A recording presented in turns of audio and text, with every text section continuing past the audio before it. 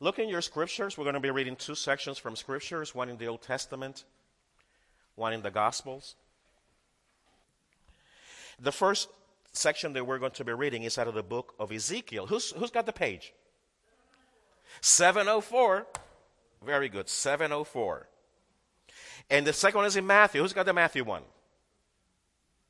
Not yet. Okay. Let's do Ezekiel. Very good. In Ezekiel chapter 36, listen to and for the word of the Lord. Then I will sprinkle clean water on you, and you will be clean. Your filth will be washed away, and you will no longer worship idols. And I will give you a new heart, and I will put a new spirit in you. I will make your stony, stubborn, we could add our own, heart, and give you a tender, responsive heart. And I will put my spirit in you, that you will follow my decrees and be careful to do and obey my regulations. The word of the Lord. In the book of Matthew, which is our first gospel in the New Testament, we think actually that Mark was written first, but they put Matthew there. Matthew probably had a better marketing group. And this is actually the entire Sermon on the Mount, but we're going to focus in this small section in which Jesus is actually speaking to his disciples directly. And he says to them, you are the salt of the earth. But what good is salt if it has lost its flavor? Can you make it salty again? It will be thrown out and trampled underfoot as worthless. You are the light of the world. Like a city on a hilltop that cannot be hidden. Now Jesus says, no one takes a lamp. Is that what it says here? No one takes a lamp and then puts it under a basket.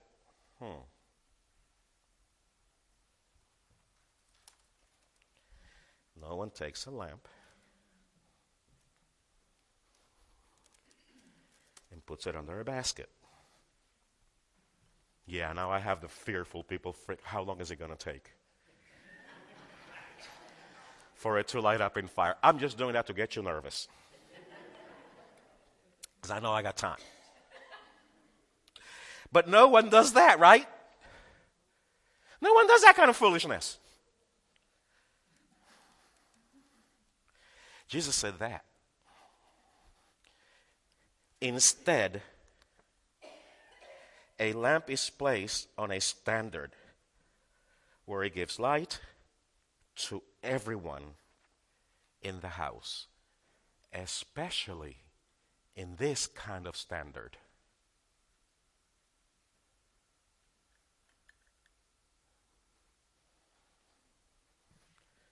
The word of the Lord. Did you get it? We saw it. We feared it. Who was looking for the fire extinguisher? I'm told there's one back here. And it's not true. Stewardship committee, please. Make note. No. But during the last few months, I've been sharing with you about new ways. We spoke about new ways of seeing. We spoke about new ways of walking. We spoke about basically new ways of something. Why are we talking about new ways?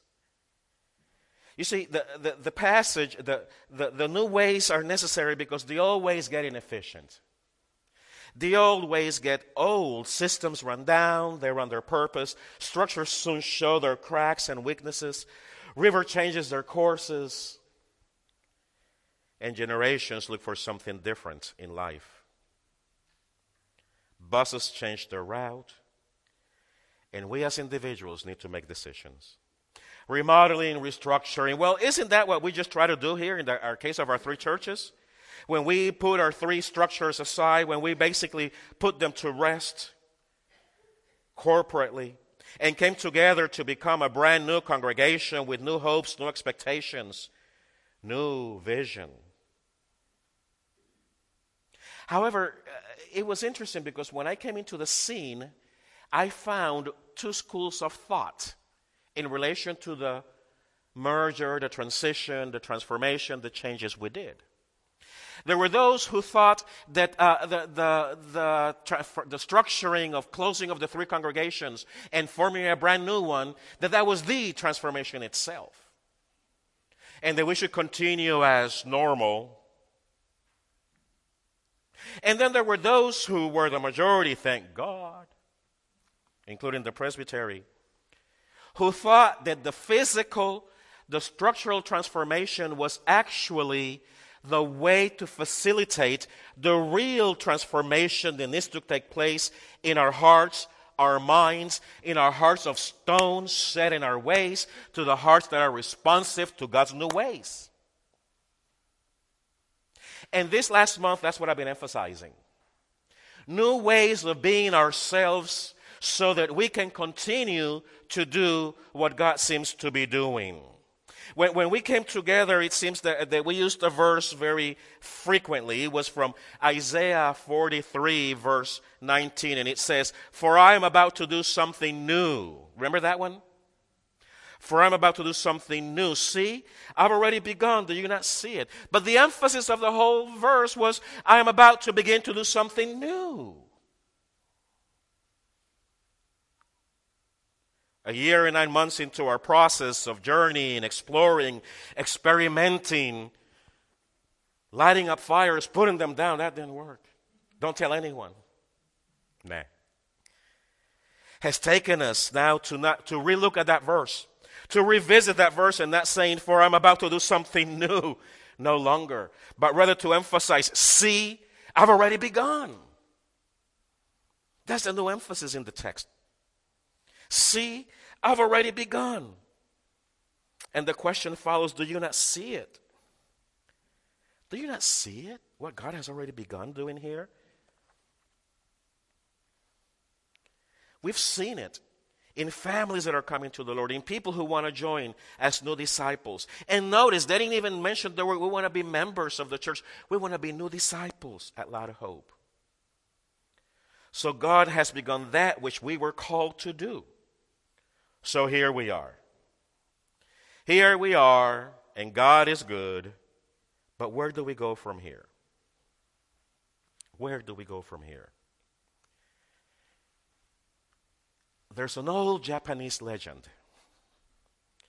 that talks about a young man being sent from his family to go to the master Kyosho Wabi-sabi, the master of tea making.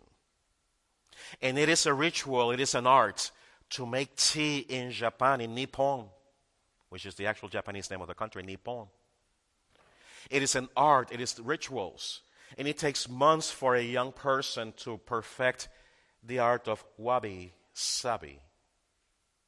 That's what's called. However, when the young man came to Kyosho, his master, he actually approached the teacher, and the teacher said, very good, we'll receive you to do this art.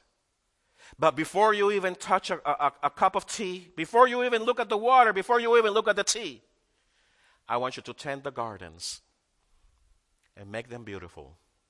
And the young man took the rake and he started raking leaves, and he took the cutters and he cut, and he took the clippers and he clipped. And he, in the Japanese art, the rock gardens are beautiful as they rake them with cymbals and sways. Also, the sand boxes were beautifully combed and just artistically done. And as the young man finished his cleaning and beautifying the yard, he's looking back. And as he sees the clean, perfect sidewalk, pedicured to the edges, he notices a cherry tree. And right before he goes back to Kyosho, his teacher, he then approaches the tree And he shakes the tree, and some of the bloom and leaves fall into the sidewalk. And he goes back to Kiyoshi, his teacher, and says, Kiyoshi, I have finished my labor.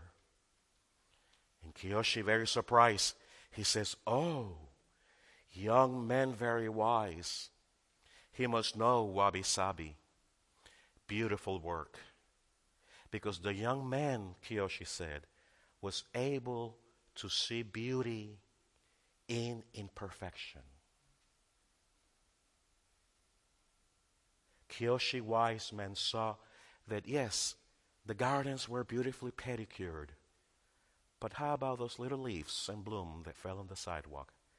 They were also beautiful. That's the art of wabi-sabi. And I wonder to what degree God is playing with us when God is reminding us through the Oinker sisters that we need to acquire a new way to walk. A walk that is mostly by faith. A walk that is mostly by faith. Because as Abraham, we remember this one, when Abraham was asked to go out and leave his whole family, everybody behind. He didn't have a GPS. He didn't get a map. Go. I'll tell you where to go, when to turn. Right. So his whole clan had to learn a new way to walk by faith and not by sight. They had to learn to walk, maybe like in the city, with a check behind you. Who's behind you? Or maybe like you walk in the country, very tight.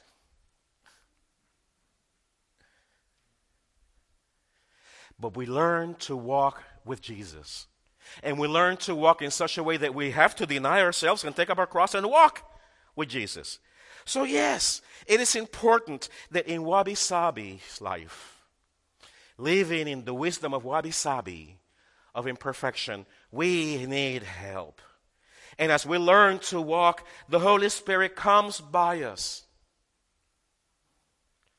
as a helper to help us walk through the difficulties, to move stuff out of the way, maybe to beat somebody to righteousness, I don't know. But helps us in walking through. He's our helper. He's our comforter. He is the Spirit that we read that God is going to plant inside us. The Spirit. But we did not only learn and heard about how to walk by faith, we also heard about learning to see things through God's perspective. A new way to see. And if you're going to have a new way of life, you have to have a new way to see. Because if you keep seeing that life, Caroline, right, like the old ways, it's nothing new. You need to put on those nice glasses. You need to put on God's perspective. You need to see that the ticket that you just got and paid over $300 is a reminder from God. Yeah, very few know. And not curse the county that gave it to you, like I wanted to do, and everyone in it. Oh, you know. But learning to live in God's perspective is basically learning to live and look at life through God's eyes of grace, through God's eyes of peace, through God's eyes of forgiveness, through God's eyes of faith, through God's eyes of no divisions but unity, through God's eyes of building relationships and not separating or exclusivity, through God's eyes of good, healthy finances, not so that we can hoard, but so that we can bless and give and give and give, so that we can be wise parents, wise grandparents, so that we can look at the beauty in the imperfections of our lives as God sees them also.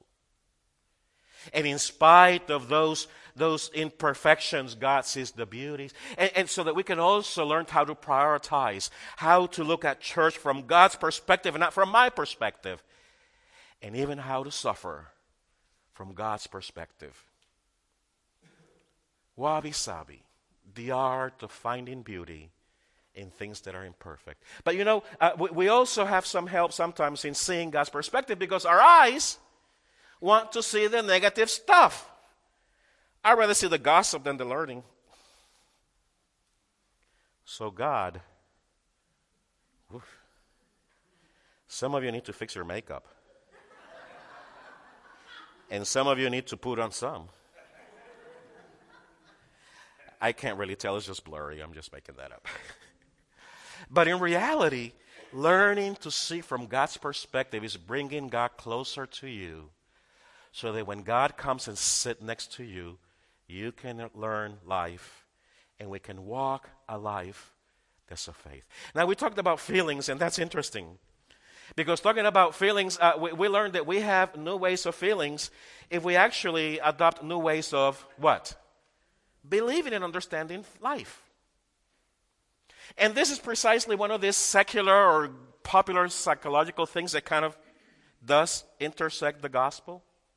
Because it is healthier to live, to practice, and to foster and cultivate a positive life experience. That is science. That is also Bible. Not to the exclude of the negative ones that can also take us to holiness and can take us to good things. But definitely, last week I was saying that when I was looking at the list of feelings, positive versus negatives, every list had more negative feelings in it than positive ones. Almost 2 to 1 in every list that I went online looking for that information. So we have a new way of feeling when we have a new way of believing. And a new way of believing, we found out last week, was through Scripture. The Word of God. That is what? A light. Come on, you old Presbyterians and Baptists. It's a light unto my feet and a lamp unto my path. Remember that one? And as we live with the light of God's Word written and God's living Word, then we can balance our feelings because the truth, not the make-up stuff about God. And that's why these 3 classes I'm beginning next week are very important. You're going to be able to differentiate between the God of the people versus the God of Scripture. The you that you feel you want to be like, and the real you. But soon after that, we'll see that real you is in the light and held and supported by God, God's self. So the truth shall make you free. Wabi sabi. So we are salt, Jesus said. And in living a new life, we have new hope because we have a new way to walk. We don't have to walk to perdition. We don't have to walk towards the chasm.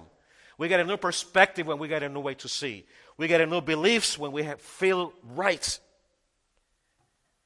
And when we have a new life, we have a new purpose. And we have seen it over and over and over again. The purposes of God is for you to be a disciple of Jesus. Is that right? Am I making this up? Or is this just in the Bible and we ignore it? We read it every Sunday. We talk about being a disciple of Jesus, but do we really become disciples of Jesus? Do we leave everything behind and follow Jesus like Jesus said? Do we deny ourselves? Do we carry our cross?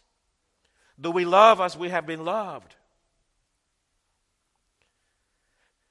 The other purpose of this whole thing is not so that you will get a career, go get a life, go to college, get a job, get your 2.3 kids, your 4.2 house, bedroom, whatever.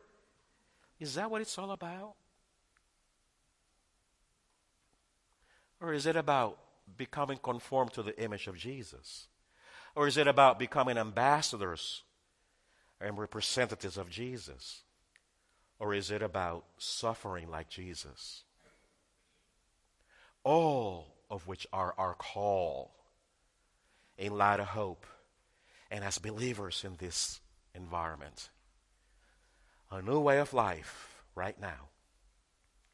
But you know, it's all nice. It's all wonderful, but it's not about a new method or about a new vision. It's not about a new strategy, but a new way of moving. It's not about a new way of investing, a new diet, or a new exercise program, or a new way to avoid diseases or exercise your brain like Luminosity does with us. It's not even about adding Jesus to the mess that we have made with our lives. No. It's not about adding Jesus to our mess, but it is about surrendering our lives to Jesus so that Jesus can fulfill God's purposes in our lives, not our purposes, not our dreams of fame or popularity, not dreams of false sense of financial security and hypocritical social acceptance, but God's purposes for our lives. In spite of football season.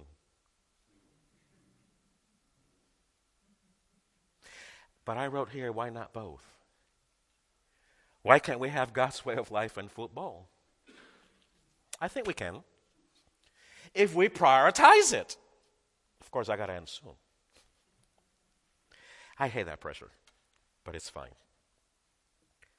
So, as the young person went to do the garden, and he saw the beauty in the garden, but yet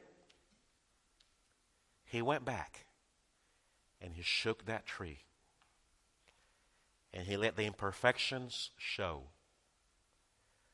A new way of life requires us to realize that we are imperfect. Yet, while we were yet sinners, God gave us life together with Him, being Jesus. Can you say that with me? While we were sinners, God gave us life together with Him.